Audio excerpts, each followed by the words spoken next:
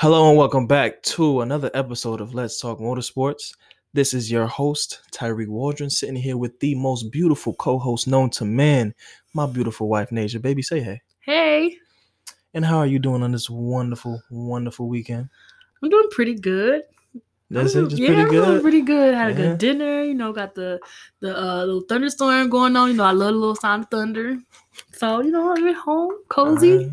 All right. I mean, technically you are my wife, so this is kind of odd question to ask, but what's new with you? Nothing. I start school next week. Excited, but not really because More work.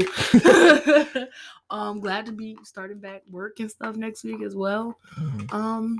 Yeah. So I'm doing good. I'm doing good. Okay. Hopefully getting some puppies soon. I'm really excited about that. Yes, we got two good boys hopefully coming on. Well, a girl and a female. I don't care if it's a male or a female. They're both good boys to me. They're all good boys to me. Don't do that. You know what? I'm just playing, but I'm be like, oh, who's a good boy? Who's a good boy? I'm gonna still do it to the other one. Who's a good girl? Fine. Who's a good girl? Who's a good girl? Whatever. So what else you been up to? That's it? Yeah. Okay. Well, today with Let's Talk Motorsports, we're gonna do our regular stuff, but before that, definitely want to give a warning to the people of South America, to the people of South Northern America, if that makes sense. Bae? Yeah, for the Hurricane Laura that's supposed to be touching down at the border of Texas and Louisiana. Yeah. I really want to send my prayers to those people, and I just say, get out while you can. I feel like it's a good time to start evacuating, trying to move upward or just really dodge what's coming. Yeah. So I pray for everyone's safety. I pray that everyone gets out safe, no one's harmed and everything. So just run, as in haul ass. Just leave. Go.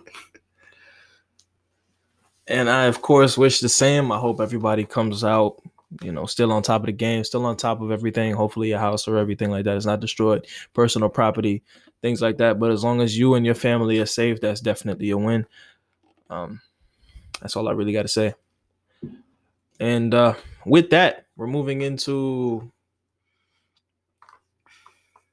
the video games, babe. Oh yeah. So we got Project Cars 3 that's been released. Project Cars 3 has been released. It was released on August 25th, and the PC version is going to be released. I have no idea what today's date is. Today, I think, is the 20th. I think. All right. Well, then the PC version has been released today. Well, it's about to be the 29th in 1 minute. Okay. Well, the PC version has been released today, and I definitely do have plans on getting my hands on this game.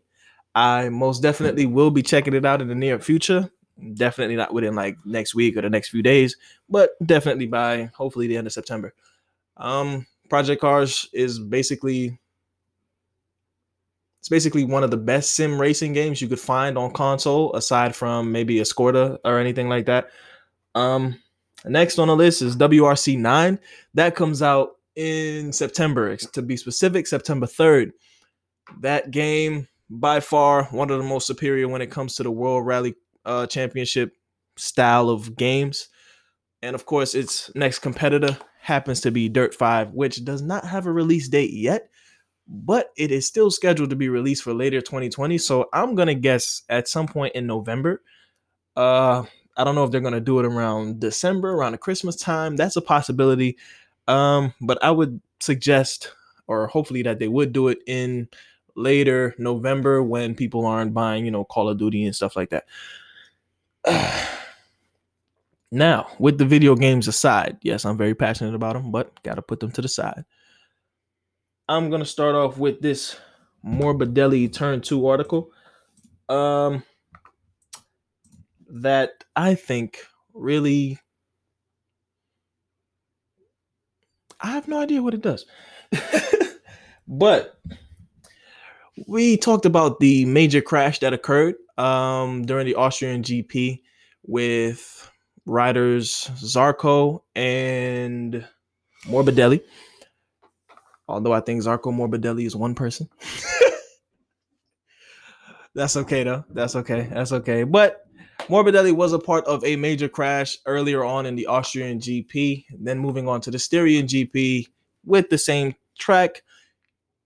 He was a little bit cautious around that same space, around that same turn that the crash occurred on, rather than, going at nearly 300 kilometers per hour, or to the people in America, who I'm pretty sure all the people that listen, is about 200 miles per hour, damn near close. Rather than going that fast, everybody seemed to have held off and seemed to take that turn a little bit more cautiously than they would on a normal basis, simply because of the fact that they realized things can happen and things can get ugly and things can be bad. Now I'm going to go ahead and read this article right here, and then we're going to, talk about it, and you're going to give you a little take on it, baby. All right? All right. So, Morbidelli escaped a near 200 mile per hour collision with Zarco. Okay, they're two different people. Okay. At the fast turn 2 kink without serious injury during the first Red Bull ring race, and was back on his Petronas Yamaha for the Styrian GP.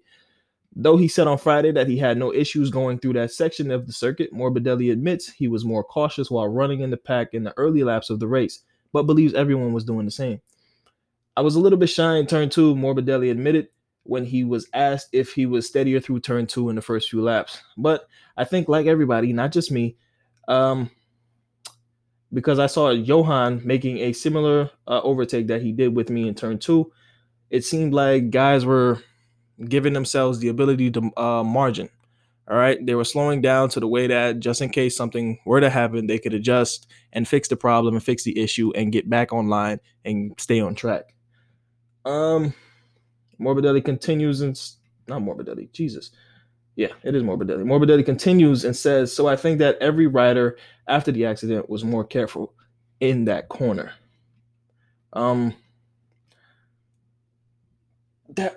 What's your take on it? What's your take on that? Yeah, I put some pressure on you, didn't I? You really did. Okay. Go ahead. I don't really know. I'm sorry, I don't really know. Like, all right. Well, my take on this seems to really be about the fact that everyone is starting to dial back their aggression. That to me is a good sign, all in all, simply because of the fact that guys don't want to have destroyed bikes. They don't want to, cost their teams money. They don't want to, honestly, they don't want to get injured, die, anything of that nature. They don't want to experience, something worse, possibly. Don't get me wrong, Zarco and Morbidelli came away with minor injuries, couple scratches, couple bruises, but they were all in all perfectly fine. The bikes were what really took the real damage. But that crash could have been a lot worse, don't get me wrong, because the bikes not only went off track, but came back onto track, still hurtling at 200 miles per hour, very wildly. So to me, it's probably one of the best outcomes that could possibly happen of riders now dialing back their aggression when it comes to taking on sweeping turns and taking on faster turns. And I think that more like in the future of the sport, that guys are going to continue to realize that certain areas you might slip up. You might slip up and they might dial back a section or dial back. They may lose, a millisecond or so off the turn, but I'd rather lose a millisecond than end up with a broken leg and now I'm out for the next 6 races, something like that. I see what you're saying, but why don't like as a sport itself, why not have it to where it's like, okay, around certain corners, yes, like you are required to, because that, I mean, it's dangerous. Like I get like the Isle of Man, like it's like go as fast as you can for as long as you can and get there, right? And then there's like, these races where it's just like, okay, you're going around this track and you're trying to get past the finish line first. I just feel like, they should really implement like around these corners and these bends, at least the really sharp ones and stuff, like just slow it down. Like you don't have to be dramatically slow it down, but safely, like to a safer speed. You know what I'm saying? Well, see, the reason I agree with the fact that riders are being less aggressive on the turn, but I don't agree with the fact of slowing down. But what I'm saying, I'm not saying like dramatic, like not in the car, like where you're driving and you slow down, like you to turn or whatever. It's like, I don't know, like I'm trying to, because I don't know, because I know like instead of going 200 fucking miles an hour. Maybe bring it down to 175. Yeah, like just like small changes could like really. But there are always still going to be those guys who are willing to push it. People don't want to. I understand. Like guys are gonna. That's why I said as a sport, all like implemented, not like that's okay, it's take an away option. from excitement. Yes, okay. It's gonna take away from the entertainment. It will, but I mean, honestly, like if I was one of these racers and they implemented, slower speeds around turns, I feel like, okay, well, we need to take that step in that direction for the simple fact that they're doing this to make it safer for us. Because yes, we want to speed. Yes, we want to go fast. Yes, we want to win. But I would rather, I want to win, but I don't want to die for that. I don't want to. You'd be all right. In this case, yes, they were all right. But like you said, this could have been so much worse. It could have been so much worse. And so it's like, yes, they made it out of this one alive and, nearly untouched. But what are the next race they go? And they're just like, they're flying. They're just going and zooms. And then now they're dead. Because the first, they didn't implement something for safety. Yes, helmets are safety and their body suits and stuff is safety. But, if you're going at 200 miles per hour around a turn, you got to come up with something. Here's the better. thing: it wasn't even at the turn; it was leading up to the turn. It was just it's not a sharp turn, but it's a turn that you most definitely can like. It's a turn that you could take at very high speeds. Basically, like you rarely have to slow down that much, and even if you do, it's not to the degree of slowing down to like 50 miles an hour. It's slowing down maybe. Well, not from that, but like well, I don't know. I just feel as though I know fully well that these guys can do that, and they do it all the time. I've watched hundreds of races. They're more than capable of doing it and doing it safely. I just feel as though like that was a simple mistake on a rider's part. Simply because I believe something was, I just think it was a mistake on the rider's part. I don't think that as an organization, they need to narrow down on that. I think maybe riders need to spend more time on techniques or need to, during qualifying laps or something like that, realize that they can't push that limit. I don't know. I'm trying to rethink it now. Simply because of the fact that it's not like regular fans and stuff on the track. These are guys who are hard-nosed fucking veterans on the MotoGP track. They know exactly what to expect. So I feel as though it might take away from the excitement, the fact that they are now limited in the speed that they have to go. Yeah, I think I'm rethinking it. Not necessarily because of the excitement part, but because now like I've seen races where it's not even just turns or leading up to the turns where they crash. They could just go down on a straight. Just go in the straight. So it's I guess yeah. So that would mean that they would have to. Because if they go down around the turn, now they slow down that turn, right? Mm-hmm. Let's say the next day another guy goes down on a straight. Now they have to slow down the straight. Mm-hmm. That's not that's going to impede with so much going on, and now the excitement and stuff is gone because now that danger element is taken away. I'm saying I feel as though that's what makes like stuff exciting. Like when you watch football and stuff like that, people really go ooh to the jukes when niggas fall over, to the big hits. You know what I'm saying? Stuff like that is what takes the eye. And I feel like with MotoGP, what takes the eye is the fact of going fast and crazy overtakes and battles of going all out, putting everything on the line to cross that finish line first. And I feel as though they shouldn't really do anything to touch that. They shouldn't do anything to mess with that. Just riders, take it a little bit easier. You're good. Okay. All right. Next is Miller. All right. Jesus, do I know this guy's first name? I should know his first name off rip. All right. Jack Miller admits that he was panicking. Sorry, was that too loud? My bad. Jack Miller admits that he was panicking when Oliveira passed him on the final turn of the Styrian Grand Prix. I'm gonna guess championship race, honestly. I didn't catch most of this race. I honestly had to catch highlights, had to catch recaps that went on, and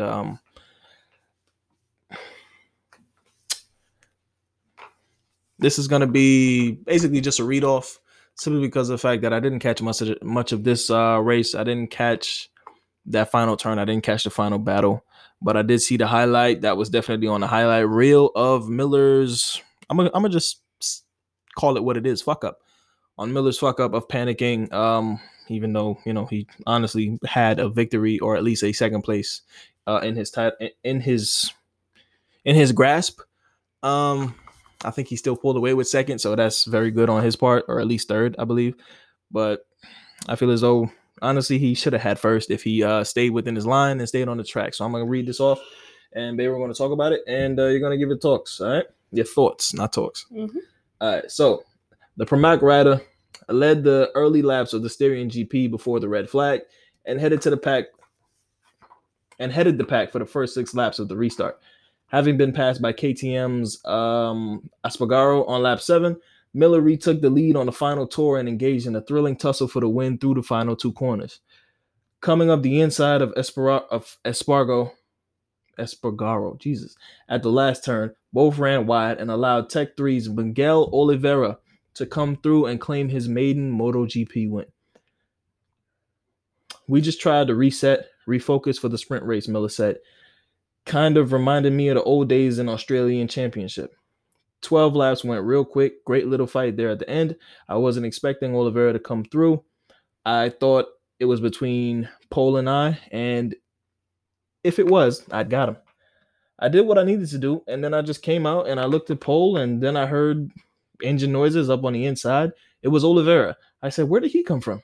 I was honestly panicking then because I thought there was going to be a line of them coming through. Miller hurt his right shoulder in a crash during... Damn, I can't figure that out. I forgot what it is. I'm going to guess during a qualifying lap, and admits he was in excruciating pain on Saturday before undergoing an MRI at 7 o'clock on Sunday morning. Finishing second in the Styrian GP now moves him into third in the standings and only 14 points adrift of championship leader Fabio Quartararo, though he refuses to categorically call himself a title contender. Last time I did that, I crashed out, so no, he said when he was asked by motorsport.com if he sees himself as a title contender now. So, like I said, I did not see much of this race, just the highlights and the recap by MotoGP on YouTube. And watching it now and understanding I'm guessing the fear that went through Mr. Miller. I want to know, how did he swing so wide? You didn't see the video, but in the video, he swung so far, a good distance off track. Like, to the point where I thought he was going to be out of that race of a pole finish, and he ended up coming back just drag racing, literally just back on the gas as hard as he can, back onto the track to come in with a second place win. What's your take, man? Because I feel like someone as veteran or someone who has made it to the stage of MotoGP should not be panicking if someone passes you.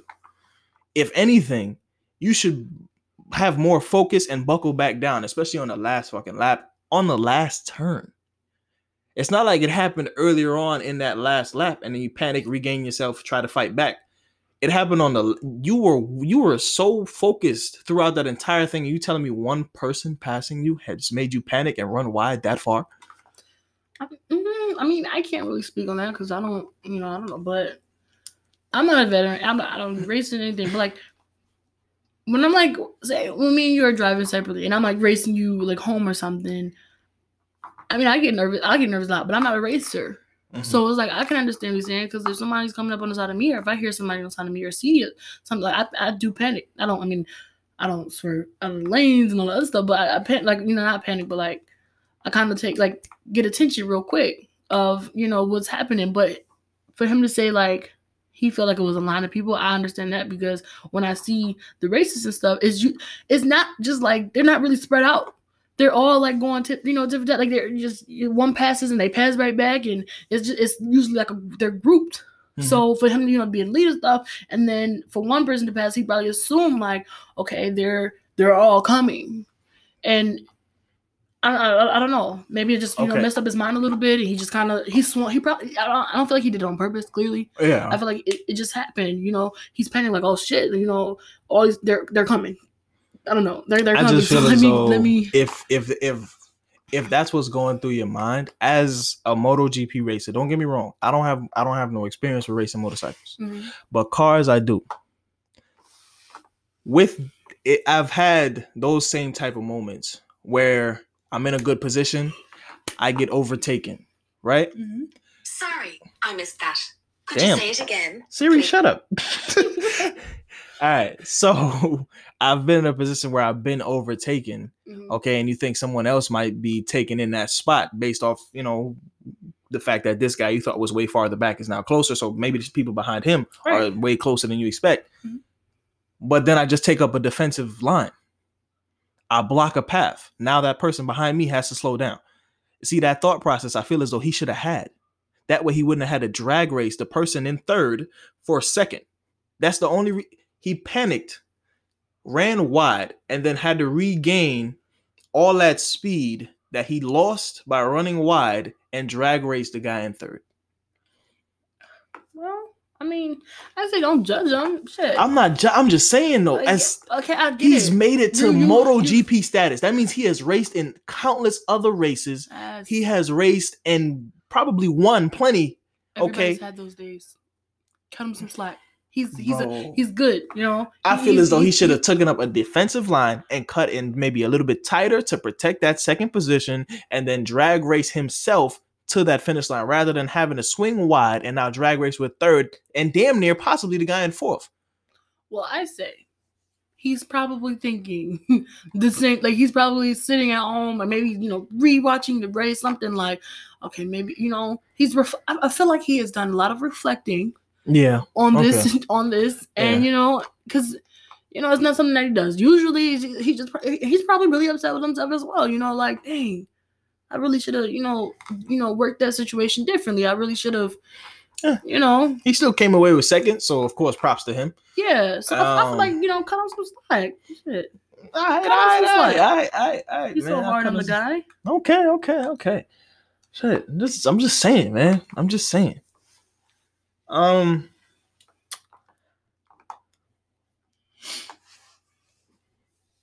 What is that? I don't know where that puts. Oh yeah, on the championship board, he's only behind. He's second, or something like that, right? So cut him some slack.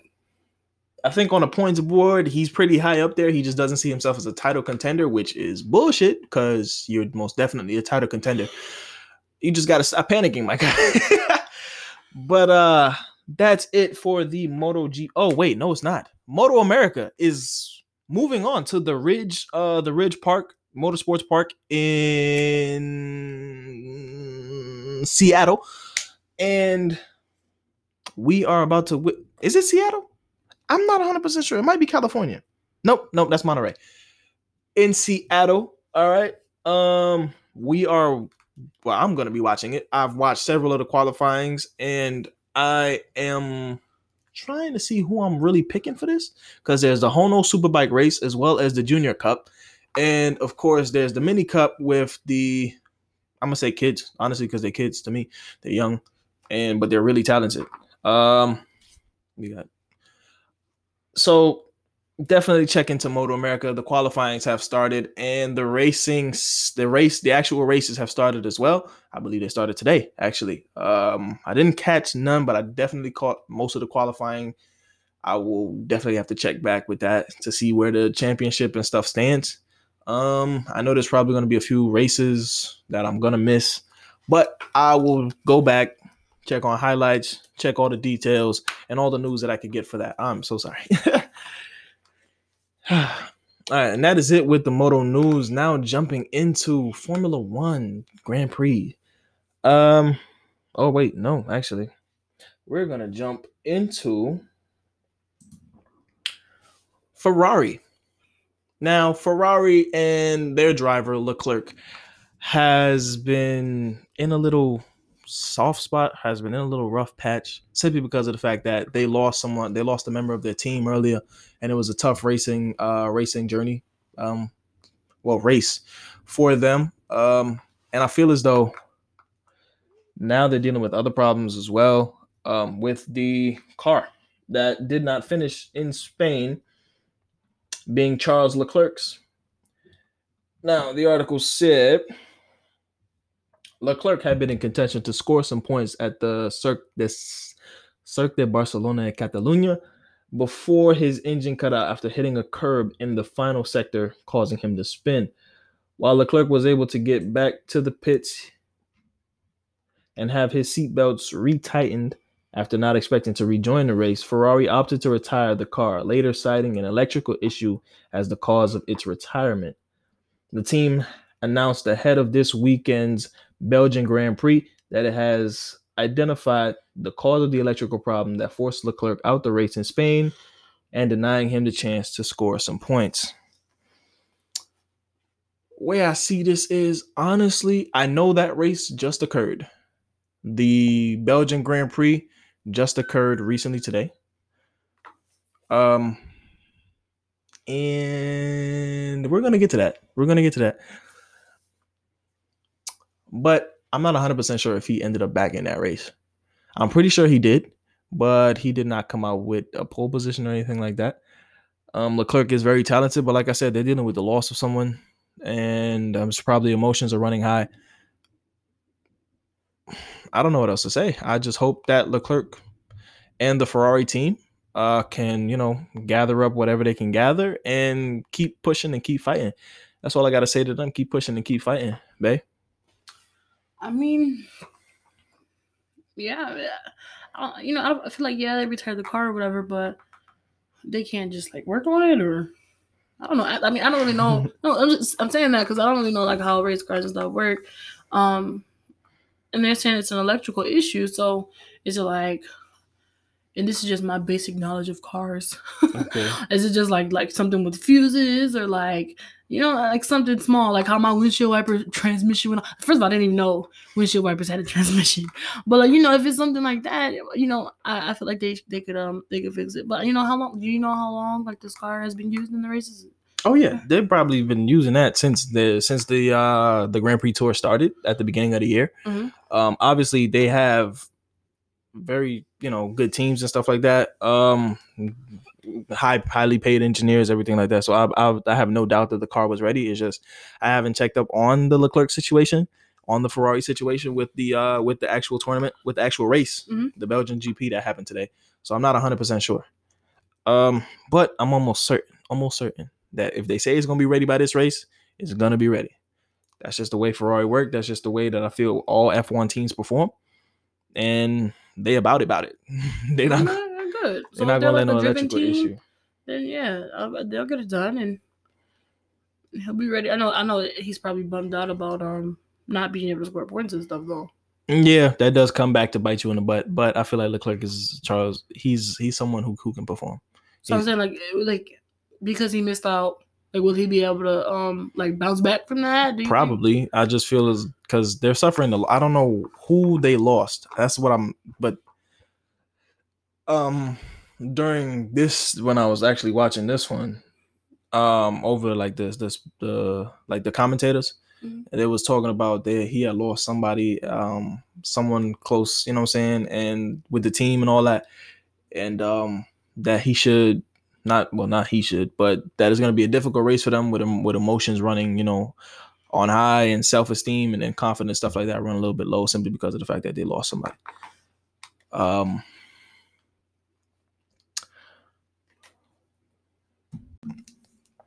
Now moving on to the Concord Agreement article and what it means for the future of F1, baby. You go ahead and read that. All right. F1 announced last Wednesday that the entire grid had met the early sign deadline for the new Concord Agreement, committing to the revised commercial terms that will last from 2021 to 2025. At the heart of the new agreement is a more equal distribution of prize money, which is part of F1's drive to make the sport more sustainable and competitive. The revised commercial terms will work in tandem with the 2021 budget cap and the updated technical regulations that will come into force in 2022. Mercedes F1 Chief Wolff said ahead of this weekend's Belgian Grand Prix that it was no surprise to see all 10 teams sign up, but he nevertheless felt pleased to see talks get across the line. Wolff also predicted that F1 would face some of the biggest changes in its history as a result of all the planned changes. We have always said that we wanted to stay in F1, so the agreement wasn't necessarily all that surprising, Wolff said. but we're happy that we could bring the negotiations to a positive conclusion. We are committed to our sport, and we're looking forward to the upcoming years, which will see the biggest transition F1 has ever seen. This will reward agile, open-minded teams who can adapt successfully to the demands of the new rules. Okay. What did any of that mean to you? Anything meant to you? Anything to you? Honestly, when I read stuff, I had to read like 3 or 4 times to actually, You're so one of those people. you go ahead and explain it, and then maybe I'll catch on. I mean, there isn't really much to explain. It just it literally goes down the line of what you said. I know he's okay. So he's saying, I know some about the prize money and stuff, like it being equally distributed or something like that, or they're trying to find a better, more efficient way to distribute the prize money and stuff. I think.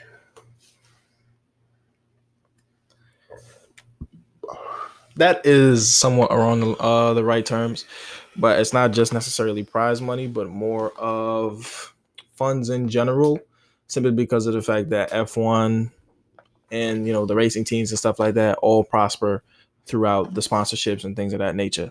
Yes, prize money is a big focus, but not necessarily the main focus. I think it's more of the sponsorships and the stuff that narrows in.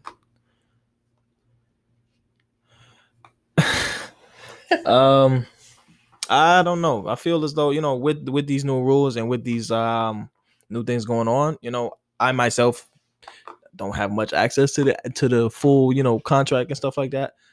But I think it'll be beneficial in making, the racing more sustainable. Definitely making it way more competitive, as now teams, still have that same push, still have that same drive, now knowing that things are now going to be more evenly distributed, and knowing that things are going to be a little bit more competitive, with the fact that now more teams have to adapt and formulate new plans on victory and new plans to win. Simple as that. Now moving on to German touring masters. Robert Kubica says he's losing about 90% lap time on straights in the German Touring Car Masters tournament. All right. He's a Formula One convert. He used to race in the Formula One, and now he's a part of the German touring class. So Kubica has yet to score a point after the opening 3 rounds of the 2020 season in August, with his best results being a pair of 13th place finishes at the sprint layout of the Lausitz-Ring. The Polish driver said after the first of the Lausitz rounds that something bigger is holding back his performance, but couldn't pinpoint where exactly his ART run BMW M4 was lacking compared to the 6 factory BMW entries. But following the conclusion of the 3rd round, run on the Grand Prix layout of the Lausitz-Ring, the 35-year-old says he now understands what is preventing him from showing his true potential in the category. One of the problems his car is how the car accelerates. Kubica told, I'm guessing a reporter, this name is very difficult for me to pronounce, 90% or even all of my loss in qualifying has been incurred on straights, and it's not because I'm hitting the gas too late, but we lack acceleration. We have to tune the car differently because of the straight line deficit, but later in the races, it does not do much either because the car also lacks grip. When you have new tires, somehow you can mask this problem, but on long distances, So all I'm hearing is excuses now. Let me stop. I know that Kubica, if he feels as though that's what the case is, that's probably what the case is. He is by far a talented driver, talented racer, and I feel as though, whatever his team need to step it up. His team need to figure out what the problem is, find a solution, and they know what the problem is, but they need to figure out where they're losing this power and find a solution. And hopefully, it's a good thing they discovered this at the beginning of the season. It's not like other cars were holding back or anything like that, and they were moving slow or things of that nature. It's not like they discovered this in the last few races of the season. No. They discovered this early on, and they can do something about it early on. And sure enough, hopefully in the next round, they can really open up that car on straights and get them some new tires. It shouldn't be that hard to get some new tires that grip. It should not be that hard. And of course, in the touring car, Masters, that is long distance driving, long distance racing. So most definitely get them some good tires and continue to get them some good tires. And Rubica will perform for you. Maybe. I mean, I agree. I don't really have, much to add to that.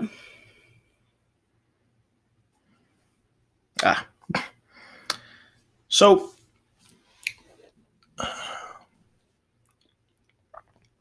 what's up? Good. So Rubica is in about 11th place at the moment with everything that's going on in his racing and journey.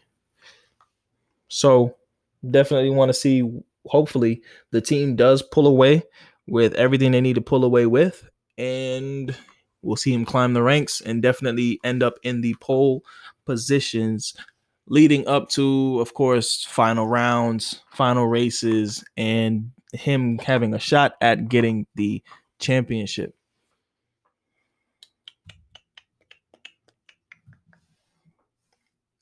Now, I said I was going to get to it, and now I done got to it. F1, what happened today? The Formula One Belgian GP. Who took first place? Who took second? Who took third? I'm going to say it like this. Verstappen was whooping ass. That's the review. No. But that's not the case. That's not the case. After rain had fallen during the Formula 3 qualifying session shortly before the F1 second practice got underway at Spa, they took about an hour and a half to dry out.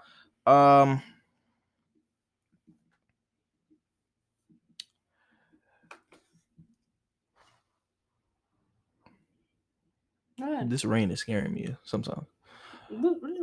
The thunder? You don't hear the thunder? You got the big headphones on. I'm sorry, fellas. There's some thunder outside. It freaked me out a little bit.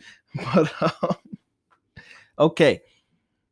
Like motorcycles, but you're scared of no thunder. No, I'm not scared of the thunder. It just came in a little bit loud. That's all.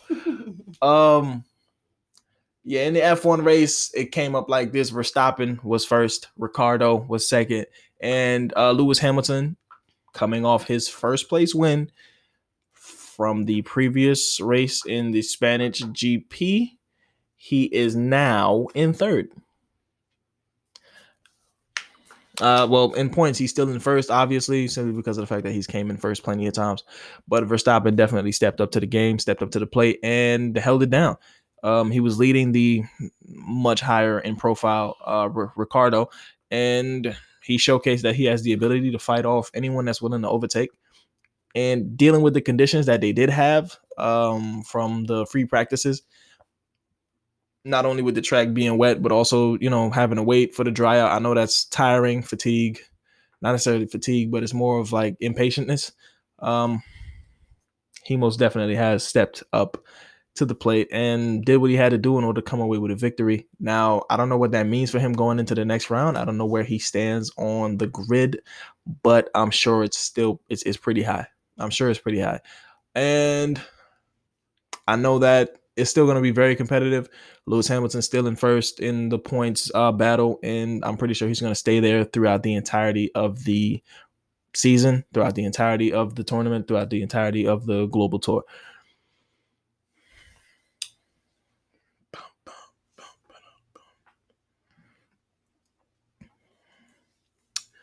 Last but not least, I am a thorough Harley Davidson fan. But you know this.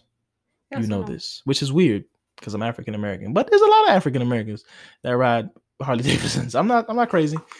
Nah, it's just that like if I were to say that around certain people, they'd be like, "What? You like Harley Davidsons?" Yeah, I do. Like, I thought you were more like a sport bike guy. No, I'm not. My granddad drove Harley Davidson. Yeah, but he's old. You know what I'm saying? Well, he's older. He's older. My point. like Lowry's. Seasoned salt.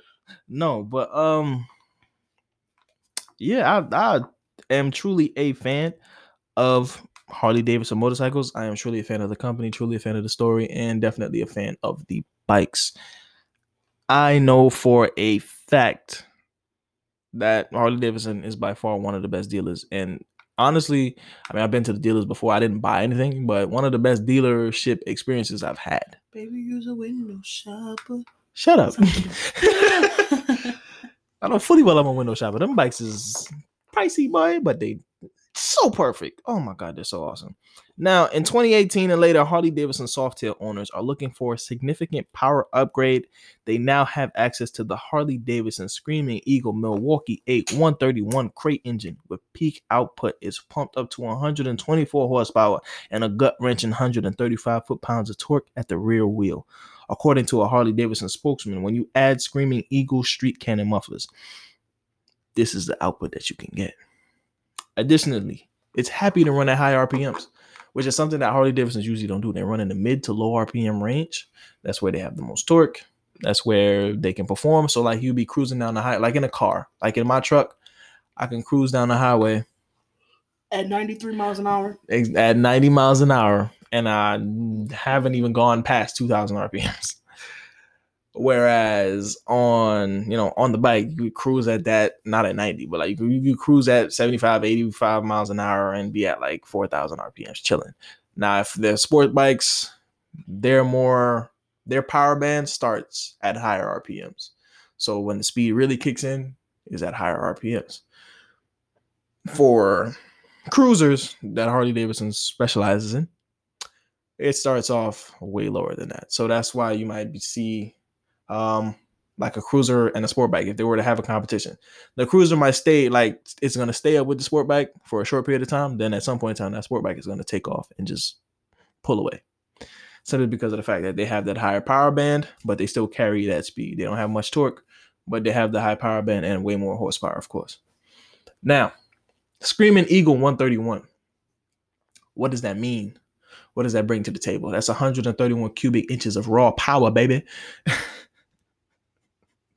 I've been wanting to say that for so long. It's a different type of engine size. That's all I can really tell you, baby, because you look puzzled. You look confused. Are you confused? No, you got it? Okay. Yeah, it's just a very big engine of, I think, 2200 or so cc's. Which is just size of the engine, cubic compression, stuff like that. The Screaming Eagle is generally a big bore kit. It uses the Milwaukee 8 114's 4.5 inch stroke with a cavernous 4.31 inch bore to get a 2151 cc of power. We just gonna move that up to 2200 simply because of the fact that that's what most that's what most manufacturers do. So like with Kawasaki, they have the ZX6R. It's not actually 600 cc's, it's 636 cc's. And other bikes is 599 cc's, but they just bump it up and make it 6. Now, with the intense power is a reward all its own. The Screaming Eagle 131 crate engine also has styling touches that make sure everyone knows your Softail is packing serious firepower. Oh yeah, this stuff was already on like the CVO touring classes, but now it is available for Softails. Now, me personally, my favorite is the Road King. I want one. That is the dream bike for me. And if it had the 131, then best believe you ain't gonna see me for a minute. I'm gonna be out on the road and just on the road for a long, long time. But there is a 131 stage 4 badging on each cylinder head, as well as the timing cover. Plus, there are 2 finishes, black and chrome, as well as black and gloss black. If you have Harley Davidson install the 131 in your new Softail, it gets the same 24-month manufacturer's warranty as your motorcycle. You get a 60-day window to decide if you still want it on your motorcycle. When the motor is installed by Harley Davidson, if it's installed in a Harley Davidson older than 60 days, the warranty is of the 12-month factory limited variety, and it must be installed by a dealer. Now, we already know that the 131 fits 2017 or later Harley Davidson touring models and not any trike models. Softails are now part of the compatible package, though not all models. Harley Davidson hasn't revealed which Softails work with the 131 power plant because the 131 motor uses the standard 114 stroke.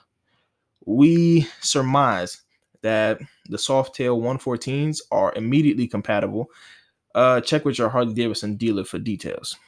I'm gonna be almost certain because I've seen it done, and I've seen plenty of videos on what bikes are compatible, or what style of bike that person has, that they go check to see if it's compatible. And so far, it's what I believe to be Road King and Heritage, I believe. Now, the air-cooled Screaming Eagle Milwaukee 8 131 runs at about $6,000 or $6,200. And if you want the twin-cooled version, the price tag is about $6,400, just $200 higher. Some older models will require clutch and oil pump upgrades at additional cost. Also, everyone gets to pay for an ECM recalibration via the Screaming Eagle Pro Street Tuner if they want all the power to be unleashed. Now, me personally, I don't have a Harley Davidson. Would I love one? Most definitely. Will I pay almost $7,000 to get that power up? Hell no. Hell no. Hell no. I will stick with the standard 114 factory engine and take my behind down the road. It's personally. I feel like if we had it like that, then you if I had it like that, most definitely. Oh, what? In a heartbeat. But I feel as though if you ain't got the money, if you ain't got the coin, and you're trying to scrape up and save for that, it ain't worth it, man. Stick with the bike that you got. Do whatever you need to make that bike better. With you can put a turbo on it, or you could just make the bike even more comfortable, make the bike even more modded out, more special, more custom, and more unique to you, rather than spending $6,000 on just the engine. And you have to pay for the extra stuff that goes into putting the engine on your bike. So how much is the bike? Okay, let's see. The bikes that it's compatible with are starting at like $15,000 and above. Brand new. You buy the bike and then you buy the engine. And then you also have to buy the engine, yes, because the bike normally comes standard. Okay, but here's the thing. So you're spending about $20,000 to $25,000. Well, you're getting the bike, and then you're getting the bike. You said is what, $15,000 to $20,000? Yeah. And then you're buying the engine, which is another $7,000? Yeah. Okay. All right, so that's in the $25,000 range. Okay. But there's other. Then they have the CVO models. Now, this engine came with CVO models. The CVO models are $30,000, almost $40,000, depending on who you go to. Now, obviously, it's good to get that power of a CVO, but with the price tag of a freaking Road King. I would love that. That would be great.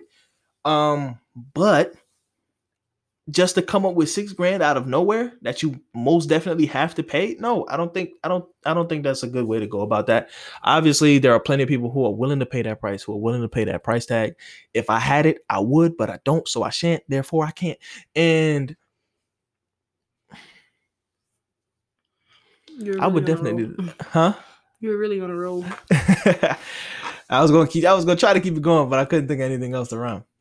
But I know fully well if I had it, I would definitely do it.